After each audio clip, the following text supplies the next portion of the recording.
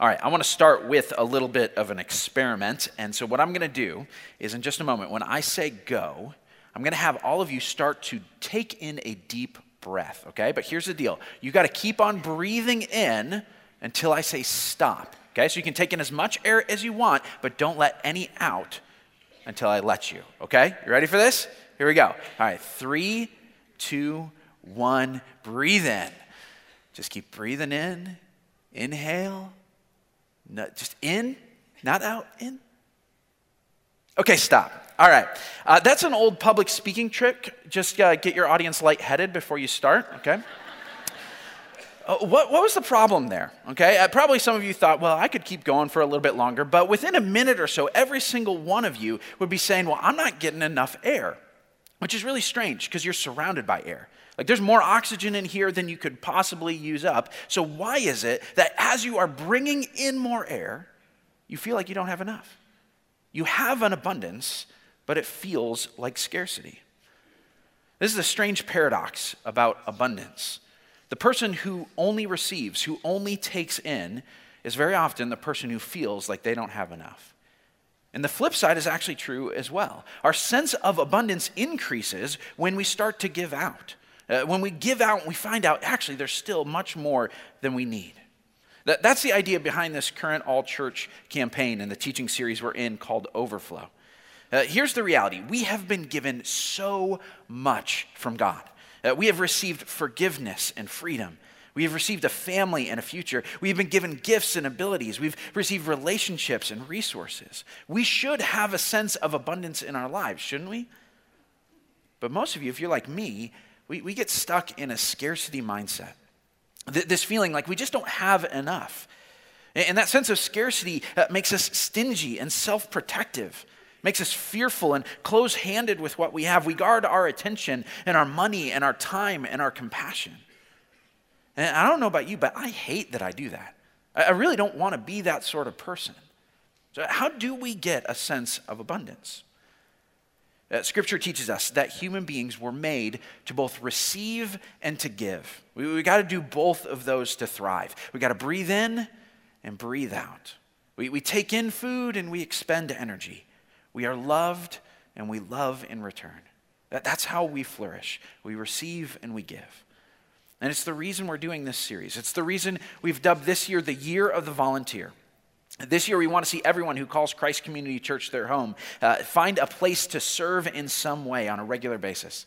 Because we know that if you only take in but you never give out, you are going to be unhealthy and you're going to get stuck in a mindset of scarcity. So the last 2 weeks, we've been talking about a number of different areas where God has blessed us abundantly. We've talked about our gifts and our abilities. We've talked about the comfort that God gives when we're suffering. And today, we're going to be focusing in on the topic of time. Now, some of you might be thinking, abundance, time, this sounds crazy. There's no way this makes sense, okay? Let's do a show of hands, quick, right here. I want you to raise them high. How many of you feel like you have an abundance of time? Raise your hand. Okay, now everybody look around. Keep your hands up, guys. Look around and see those people. If you just raise your hand, I just want to inform you, everybody hates your guts. Because most of us feel like we are strapped for time. That we wonder how we're going to get all the things done that we need to get done. We feel like our lives just go from one thing to the next thing and we can never slow down. These days it feels like everybody is busy. We got more demands on our time than ever before and our schedules are just packed. In fact, it's really common for cultural commentators to lament the pace of modern life and talk about all the negative effects it has on us. Let me share with you a few quotes I found in some opinion columns from a few different news sources. One person noted the negative effects of modern technology. They said, diseases of the mind are almost as numerous as diseases of the body due to the hurry of modern life with its rapid locomotion and almost instantaneous communication. Another person points out how hurry affects our brains. The cause of the increase in mental illness is increased demand made by the conditions of modern life upon the brain. Everything is done in a hurry. Other people, they point out how our busy schedules, they steal from the ordinary joys of life. One person said, to take sufficient time for our meals seems frequently impossible on account of the demands on our time. We act like all our business is so pressing that we must jump on the quickest car home, eat our dinner in the most hurried way, and get back to work. That describes a lot of us, doesn't it? Our lives, the people around us. Now, here's the interesting thing about each of those quotes. Each of those editorials was published over 100 years ago. The first was in 1895, the second in 1896, and the third in 1898. And I could have gone back further. I actually found an essay from a first century philosopher, a guy named Seneca. He was a contemporary of Paul and Jesus. And he wrote this essay to talk about how to teach people how to slow down and not let life just fly past you. It could have been written today. And it makes me wonder if maybe the problem is not the demands of 21st century life. What if people have always felt like time is a scarce commodity? Maybe we actually have more time than we think we do. I mean, if you've ever done the math, you realize we do have a lot of discretionary time. If you work 10 hours a day and you sleep 8 hours a night, which is more than most people get, that still leaves you 62 hours of personal time every single week. That's more than 2.5 days of discretionary time. You can do a lot with 62 hours. So maybe we have more time than we feel like we do. But even so, time is different than a lot of the other things we've been talking about in this series. In a lot of ways, it is more limited. Even when you read the Bible, it does not use images of abundance when it talks about our time. Here are some of the metaphors the Bible actually uses. The book of James says that our life is like a vapor, just blows away in the wind. Isaiah says that we're like grass in the field. We flower for a moment and then we wither and we're gone. The Psalms say that our life is just like a little handful of time compared to eternity. We are not given a lot of time. And not only is life short, but it's also just very full. So many of us feel like if we could just slow down, if I could just eliminate some things in my life, then maybe I'd feel like I had enough time. So we try to simplify our lives. And anybody who's done that knows it's a lot easier said than done. As hard as we try, our lives still end up full. Here's the thing, though. I don't think we have to feel bad about our full lives. And the reason I say that is because of Jesus. Jesus, who lived a shorter life than most people, just 33 years, did not live a slow-paced, simple life. Let me show you this to you. If you've got a Bible, turn with me to the book of Mark, to Mark chapter 1. Mark is one of the 4 biographies of Jesus in the New Testament. It's actually the shortest one. It's the one that we usually recommend that people start with because if you read a chapter a day, you finish in about 2 weeks. And the book of Mark has a very unique style. It is a very, very fast-paced. Almost every scholar who studies Mark, they point out the same thing. They say there is a word used in the book of Mark that is used there more than any other place in the Bible. The word is euthus. And the word is usually translated immediately or right away. And it occurs 59 times in the Bible, and 41 of those times are in the book of Mark. It happens so often that you can't even translate it the same way every time because it sounds really clunky in English, how often Mark uses it. So in the very first chapter of Mark, it's translated all these different ways. It's translated at once, and without delay, and just then, and quickly, and as soon as they were done, and immediately. And as you read the book of Mark, you get the sense that Jesus goes from one thing to the next thing, to the next thing, to the next thing. He's very, very busy. And we're told that Jesus worked late nights, and he got up early in the morning, that he was responding to constant demands on his time, people who always needed a piece of his attention. And we often imagine Jesus just kind of floating through life. You know, he's on a relaxing stroll, just always kind of in this, Zen moment of peace and these deep conversations leisurely on the way. But that wasn't what his life was like. His life was like ours. It was full of responsibilities. And just because he was God, it didn't make it easier for him. He was fully human. He is fully human. That means he could only be in one place at a time. He had limited energy. He had the same 24 hours a day that you and I do, and it was just as packed. And that meant Jesus got tired. We've got multiple accounts where Jesus was worn out at the end of the day, and he's got to take a nap. You ever think about Jesus that way? Flopping down, worn out on a couch or on a bed. He's just completely exhausted from all that's happened. But here's a remarkable thing, though. As busy as Jesus was, when you read the Gospels, you never, ever get the impression that he was stressed, that he was rushed, that he was hurried or harried in his life. In fact, there are a few places where Jesus is told, hey, you're going to be late for this. We're running behind. And Jesus never gets panicked about it. His days were always packed, but Jesus lived his life as if he was brimming with time. How did he do that? How did he get that sense of abundance even with a full schedule? I'll tell you this, the reason Jesus was not hurried or frantic was not a matter of what was going on out here. It was a matter of what was going on in here. There's a pastor named John Ortberg who says this. I think it's very wise. He says, hurry is not just a disordered schedule, it's a disordered heart. I think that's true. As you read the book of Mark, you realize the reason went through his life with a sense of peace was because he had some of the deepest questions of life answered the right way. The questions of who am I and why am I here? He had this sense of identity and purpose that shaped how he saw his time. Let's look at that first question. Who am I? One of the reasons our schedules are packed is because we spend most of our time working for our identity, not from our identity. Let me explain that. Working for our identity means that when you see your identity as something you have to earn, you have to do something for. So you answer the question, who am I, by pointing out what you do. So your sense of value, your sense of significance is conditional on whether you're advancing in your company, or whether you get into the college that you want, or whether you're the super parent whose kids are well-rounded and successful in lots of areas. If you succeed in those things, you have earned your identity. If you fail in those things, you haven't. You've either proved you're enough or you're not. And so working for your identity is what fuels our hectic schedules. You take on extra assignments. You spread yourself thin with extracurriculars. You're constantly driving from practices to music lessons to tutoring sessions because you feel like you've got to do these things. And it's hard to keep up with everything. And every time you sit down and say, I want to try to trim this, I want to take something out, everything feels essential because you're using it to prove your worth. It is really hard to say no to something when your sense of self depends on that thing. You are living for your identity. But that is not how Jesus lived. He didn't live for his identity, he lived from it. He started with a sense of who he was. Let me show this to you in Mark chapter 1, verse 9. At that time, Jesus came from Nazareth in Galilee and was baptized by John in the Jordan River. Just as Jesus was coming up out of the water, he saw heaven being torn open and the Spirit descending on him like a dove.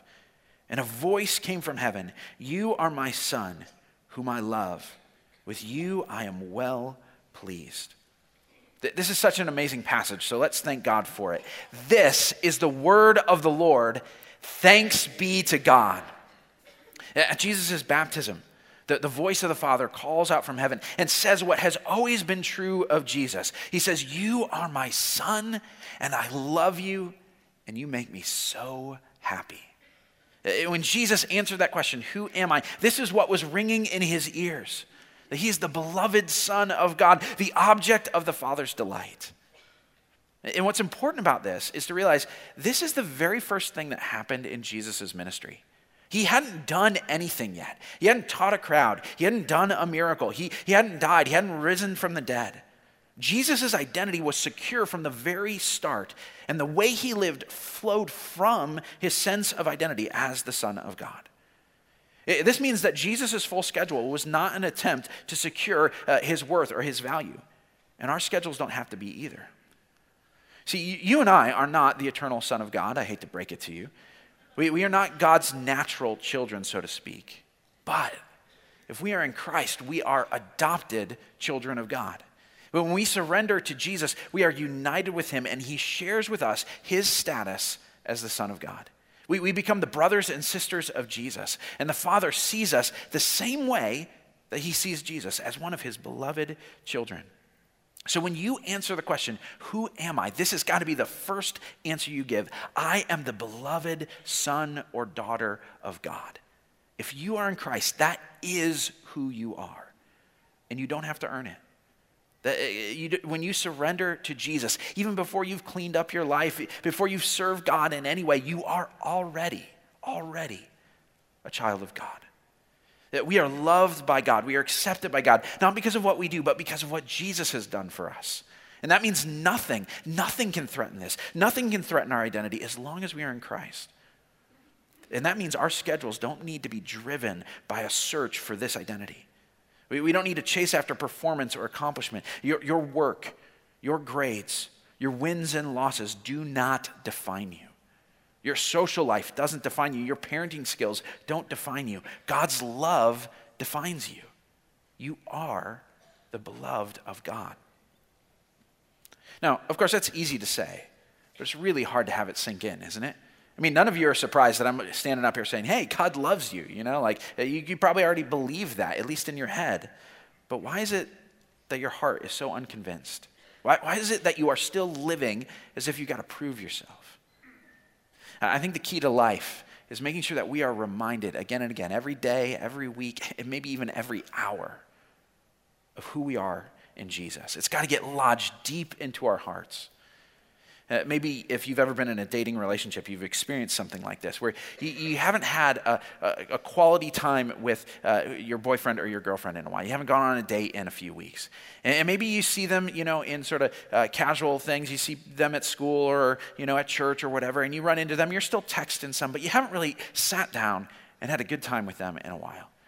And there's no reason to think that anything is wrong with your relationship, but for some reason, just because that time has passed, you start to say, well, maybe they're just, not as into me as they used to be. Or maybe they're annoyed with me for some reason. Or you start to have all these questions and say, well, I don't know, maybe our relationship isn't as good as we thought. And that person might still be crazy about you, but you don't feel it, you don't know, you feel insecure because you haven't had time to be with them and experience their care for you. The same thing happens with God. The longer it has been since you've had quality time with God, where you've interacted with him, you start to feel like maybe he's not that into me anymore. Maybe his love's grown a little cold. And it might not have anything to do with how he feels with you. In fact, he's still crazy about you, but the insecurity grows because you haven't had the reminder recently. This is why the very first decision we need to make about our time is how we are going to fit into our routine, how are we going to make the first thing in our routine something that keeps us rooted in the love of God. When you look at Jesus' life, you can see that he did things. You would think of all people who didn't need to be reminded of this, it would be Jesus. But Jesus worked into his life these moments with God. Let me show you three things he did. Look at Mark 1:35 here. It says, very early in the morning, while it was still dark, Jesus got up, left the house, and went off to a solitary place where he prayed. Jesus stayed rooted in God's love by spending time in prayer. Sometimes he did this early in the morning, other times he stayed up late at night to do it. The question is this: do you have a specific planned time in your day when you pause from everything else? I'm not just talking about sort of prayers on the run, those are good, but I'm talking about a time when you sit and you talk with God and you listen to God and you hear how he loves you. Jesus had that in his life. Here's another thing Jesus did. You don't have to turn there, but Luke chapter 4 says this. On the Sabbath day, Jesus went into the synagogue as was his custom. And he goes to worship and to study God's word. That part of his routine was to participate in public worship on a weekly basis. Jesus' life was filled with spiritual activity, far more than yours or mine are. But even so, this is one of the cornerstone habits of Jesus' life. He would gather as his custom in public worship. It was one of his dedicated, protected blocks of time. Is it for you? If weekly worship was important for Jesus' personal health, how much more is it for ours? Here's a third thing that Jesus did. Mark chapter 6 describes a situation where Jesus and the disciples have had this very full, very tiring day. So he says to the disciples, come with me by yourselves to a quiet place and get some rest. I love that. To stay rooted in God's love, Jesus and the disciples regularly took time to rest. Do you have rest built into your schedule? Do you ever get away to what this verse calls a quiet place? I think for many of us, a quiet place would include being untethered for a block of time from texts and emails and from social media and the things that grab our attention and distract us. How would your sense of time change if you had a day every single week when you didn't worry about doing anything that was productive? We need time to really, really rest. Do you have these sorts of things worked into your schedule? Now, here's the thing. Some of you are thinking, how is this going to help me? You just added 3 more things that I'm supposed to fit into my schedule. We're talking about, having time for things, and you just took up more of my time. Let me just speak from personal experience. I have been trying to work these sorts of things into my routine for most of my life, and sometimes I have been better at it than others. And I can tell you that the seasons when I am more consistent in doing these things that keep me rooted in God's love are actually the times when I feel the least busy. And it's not because my calendar is suddenly clear. It might be just as full as it always has been. but I feel more grounded, less harried and frantic in my life because of this. I think what these practices do is they turn down the volume on that inner voice that says to you, these activities really, really matter. This is your significance. This is your chance. If you blow this is going to really ruin things for you. It turns the volume down on that. And it turns the volume up on the voice that says, before you accomplish anything today, you are my child. You are loved, and I delight in you. The other thing is this. If you look at these practices, it's just obligations, like extra chores to do. Of course, it's going to feel like they're eating up your precious time. But what if instead of thinking of them as chores, you thought of them as meals? Because let's face it, no one says, look, my schedule is so busy. You will never believe all the things I have to do. This morning, I had to get up and eat breakfast. And later today, I'm going to have to eat lunch. And then after I've done all my work today, I'm going to have to go home. And you know what I'm going to have to do? I'm going to have to eat dinner. And then tomorrow, I'm going to have to do it all again. It never ends. No one says that. Why? Because, well, you need to eat, first of all. But even when meals are not that exciting, in general, we kind of enjoy eating. It's a nice part of our day. And without eating, we're a cranky mess, right? Let's face it, if you think that meals are an intrusion into your time, something is seriously wrong with your lifestyle. We need to eat, but we also need to spend time with God. When Moses said that people will not live by bread alone, but by the very words that come out of the mouth of God, he was not using just a vivid image. He was speaking literally. Food keeps us alive physically, and prayer and scripture and public worship keep us alive spiritually. If we are not reminded again and again of who God is and who we are in Christ, we will starve spiritually. And what's more, as the love of God sinks into your heart, it actually changes how you view the rest of your time. Because here's what happens. You no longer feel like you are a slave to the expectations and the demands of the world around you. When you're secure in your identity as a beloved child of God, you're going to be able to say no to things. Because those things won't threaten your security and your status. Look at how this worked in Jesus' life. Chapter 1, verse 36. Simon and his companions went to look for Jesus. And when they found him, they exclaimed, "Everybody's looking for you." And Jesus replied, "Let's go somewhere else." I love that. "To the nearby villages so that I can preach there also. That's why I have come." The crowds say to Jesus, come and do stuff for us. Teach us and perform miracles, and we're going to love you for it. To the heart that is searching for an identity, to someone who is insecure, that is an irresistible call. They got to answer that demand. But to someone who knows that they have the acceptance and the approval and the delight of the only one who really matters, the God who made them, then that approval of the masses doesn't hold sway over them, doesn't have power. For many of us, this is the problem we have with our schedules. We're too insecure to say no to things. If I turn down this opportunity, how do I know if I'm going to get another one? Like, if I don't hang out with these people right now, they may think I don't want to be their friend, and they won't invite me again. If I don't do a favor for this person, I'm going to be less valuable in their eyes, or they're going to get upset at me, and I don't want to rock the boat. We're insecure. But when we are secure in the love of God, it's easier to say no to things, because those things don't define us. This week, it'd be great if you looked at your to-do list and your calendar and you asked the question, does this schedule look like the schedule of someone who is living for their identity or someone living from their identity? Does this look like someone who's trying to earn or prove their worth, or does it look like someone who has found their worth in the love of God? If we're secure in our identity, we'll be able to say no to things. That's what Jesus did. But that doesn't mean Jesus said no to everything. In fact, he said yes to a lot of things. Now, remember, his life was very full. But his saying yes came from a secure place rather than a needy place. So how did Jesus decide what to say yes to? That was guided by his answer to the second question, why am I here? Why am I here? To answer that, let's flip ahead in the book of Mark. Turn with me to Mark chapter 10. In chapter 10, here's what's going on. A couple of disciples have come to Jesus, and they have said, can we have the privilege, when you come into your kingdom, of sitting at your right hand and at your left hand? Basically, you're saying, can one of us be the vice president and the other be the secretary of state? We want appointments in your cabinet. And this ticks off the other disciples, not because they had a problem with the question, but because someone beat them to it. And so they start arguing, and everybody's saying, who's more worthy of this? Who's more worthy of that? Who should be in charge here? And so Jesus has to call them aside and set things straight. And this is what he says. Jesus called them together and said, this is in verse 42, "You know that those who are regarded as rulers of the Gentiles lord it over them, and their high officials exercise authority over them. Not so with you. Instead, whoever wants to become great among you must be your servant, and whoever wants to be first must be slave of all. For even the Son of Man did not come to be served, but to serve, and to give his life as a ransom for many." It's hard to overestimate how radical this is.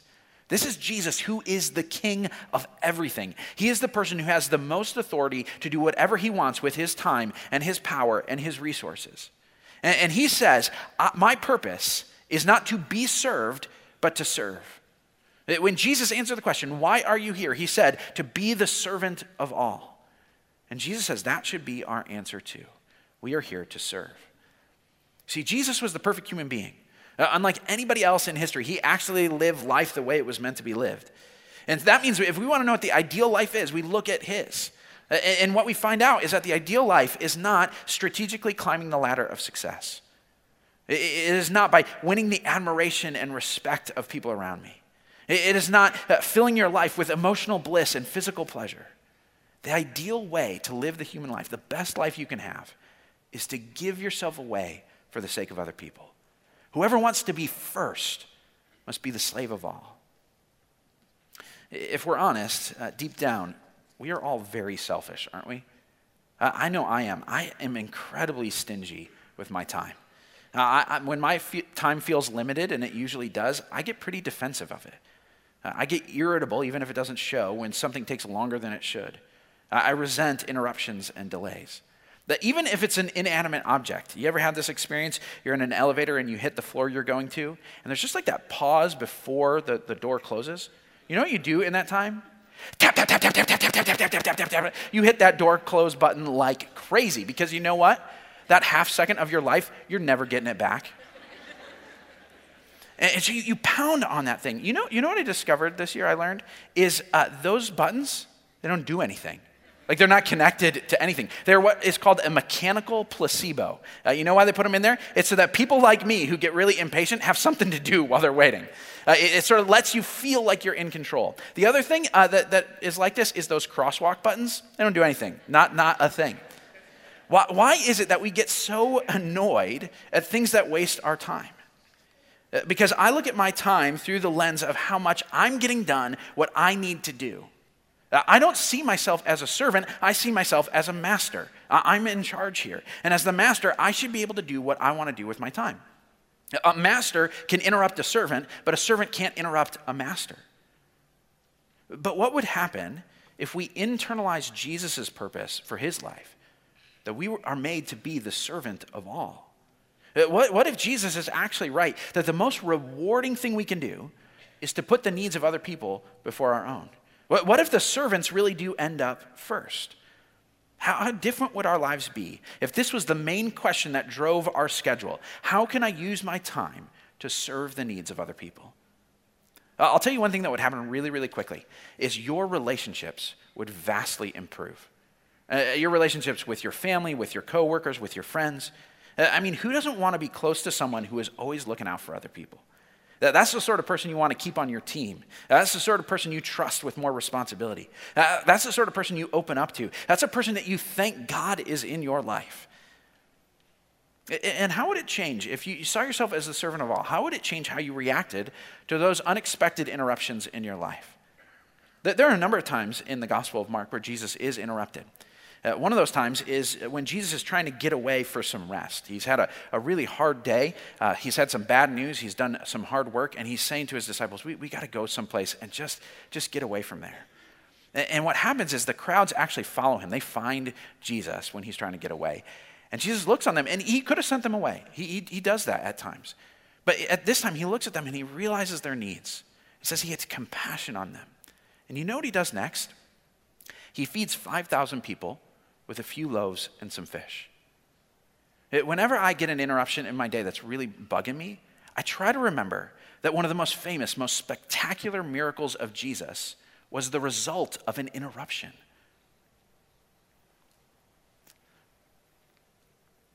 What about our discretionary time? If you saw yourself as the servant of all, how would it change how you spent that 62 hours outside of work and sleep that you have every week? I was thinking about this, how we always talk about tithing from our income, from our money. As followers of Christ, as members of local churches, we give away 10% of our income. But what if we thought about our discretionary time kind of like that?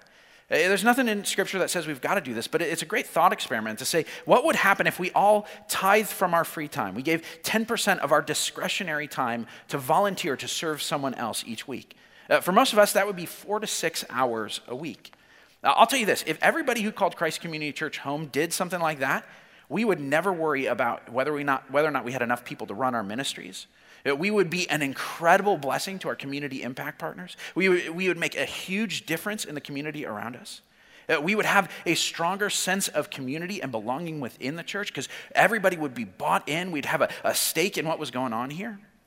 And I tell you, all of us would be growing like crazy because we're following in the footsteps of Jesus and serving others. Now, of course, it may not be realistic to tithe from your free time. I don't know. But what if, even if we couldn't go that far, what if each of us said, you know, I'm going to up it by 1 hour. I'm going to volunteer 1 hour more a week than I currently am. You know what that would mean? That would be 250,000 man-hours every single year. That's a huge increase. That would be the equivalent of adding an additional full-time staff to our church. That would be amazing. Think of what that would do. You know, if you want to know how you're doing spiritually, 2 of the best questions you can ask are this. When I get a little bit of extra money, what do I do with it? When I get a little extra time, how do I spend it? Your budget and your calendar reveal what really matters to your heart. This is the reason why one of our personal applications for the Overflow campaign this week is to do a time audit. You ever done one of these? You can find detailed instructions on the Overflow page on our website about this, but the basic idea is this. You spend a week and you keep track of what you really do with your time. So you set an alarm and it goes off every 30 minutes, every hour or so, and whenever it goes off, you just write down what you've been doing around that time. And what you end up with is a picture not of what you think you're planning on doing or what you tell people that you're doing, but what you actually do with your time. And after a week of doing this, you start to get a really realistic picture of what you do. What would that reveal about your life? If you did that and you actually showed someone your list of things you were doing, would someone say, you know what? This person is the servant of all. This is a person who served their family, who served their employer. They serve their church. They serve their community. I'm guessing a lot of us will be surprised at what the time audit actually shows. Some of you already know what it'll show. You know that you're not serving and you're already thinking, you know, I really should do something more to serve. This week is the last week of our Serving Connection at each of our campuses. It's a chance for you to walk up and talk with someone from each of our ministries to find out where the opportunities are. If you have not done that yet, I would highly encourage you to do that as we leave today, to just go out and just find out what the opportunities are. Or if you want to go online and use the Simply Serve website and do that and search based on your availability, based on your interests, and find something, please do that before the week is out. And as you do that, just make sure you're not just window shopping. I know it's great to go and find out what the opportunities are, but you got to jump in and at least try one. And here's the thing, if you try something, you don't like it, you can always try something else. You are not stuck doing that thing if it's not a good fit for you. I know there are some of you here who see the opportunities going on and you say, you know what, right now in my life, it is really hard for me to serve and volunteer. Maybe you've got an illness that keeps you at home a lot or saps a lot of your energy, or you've had an injury, or there's some life circumstance that keeps you homebound in a lot of ways. I want to just say to you guys, you are an incredibly valuable part of our church, and we are so glad you're a part of our community.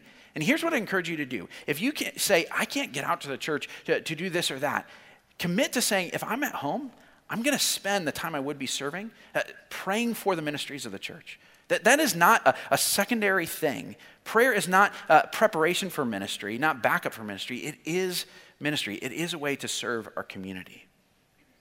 I'll tell you this. The times when I feel the most wealthy, like I have the most money, are not the times when I'm paying a big bill. Even if the bill took a lot of money and I had to have a lot of money to pay the bill, that is not when I feel the most wealthy. You know when I feel the most wealthy? Is when someone has a need and and I've got some extra money, and I say, hey, I could actually use this money to help that person, and I do it, and then I realize I'm going to be totally okay. I had the ability to do that. That's what made me feel like I had an abundance of resources. The same thing is true with your time. The times when you feel like you have the most is when you realize I can serve someone else, give this away, and I'm still going to be okay. I've got the time. Let me end by backing up and pointing out how amazing these two questions are. Who am I and why am I here? I'm the beloved child of God, and I'm here to be the servant of all. These questions work together so amazingly. It's the breathing in and breathing out. We receive the love of God, and we breathe out service to other people. And if you let those answers sink in, it makes it so that you are free to say no to really time-consuming things because they don't define you, but it also makes you free to say yes to really time-consuming things because you know the very best life you can live is one that you give your time away to other people. This was Jesus' secret. The reason he had such a full life and yet was so unhurried. It was the reason he was brimming with time. What we're going to do now is we are going to sing one final song. As we do that, we're going to receive our gifts and our offerings. But before we do that, let me pray for us. God, we want these things to sink in. We want to know your love, your acceptance, your delight. We want to experience our identity as your children. So God, I pray for each and every person here that you would give them that experience, that you would give them moments in each day where they spend time with you and you remind them and you speak to them. God, I pray for all of us that you would also give us a deep sense of our purpose, that we would really believe that to serve is the best way to live, that you would give us a freedom to say yes to things, knowing that the servant of all is the one who is first in the kingdom. So God, I pray that you would guide each one of us to the thing you want us to be doing in this next season, how you want us to be serving. And we pray all this in Jesus' name. Amen.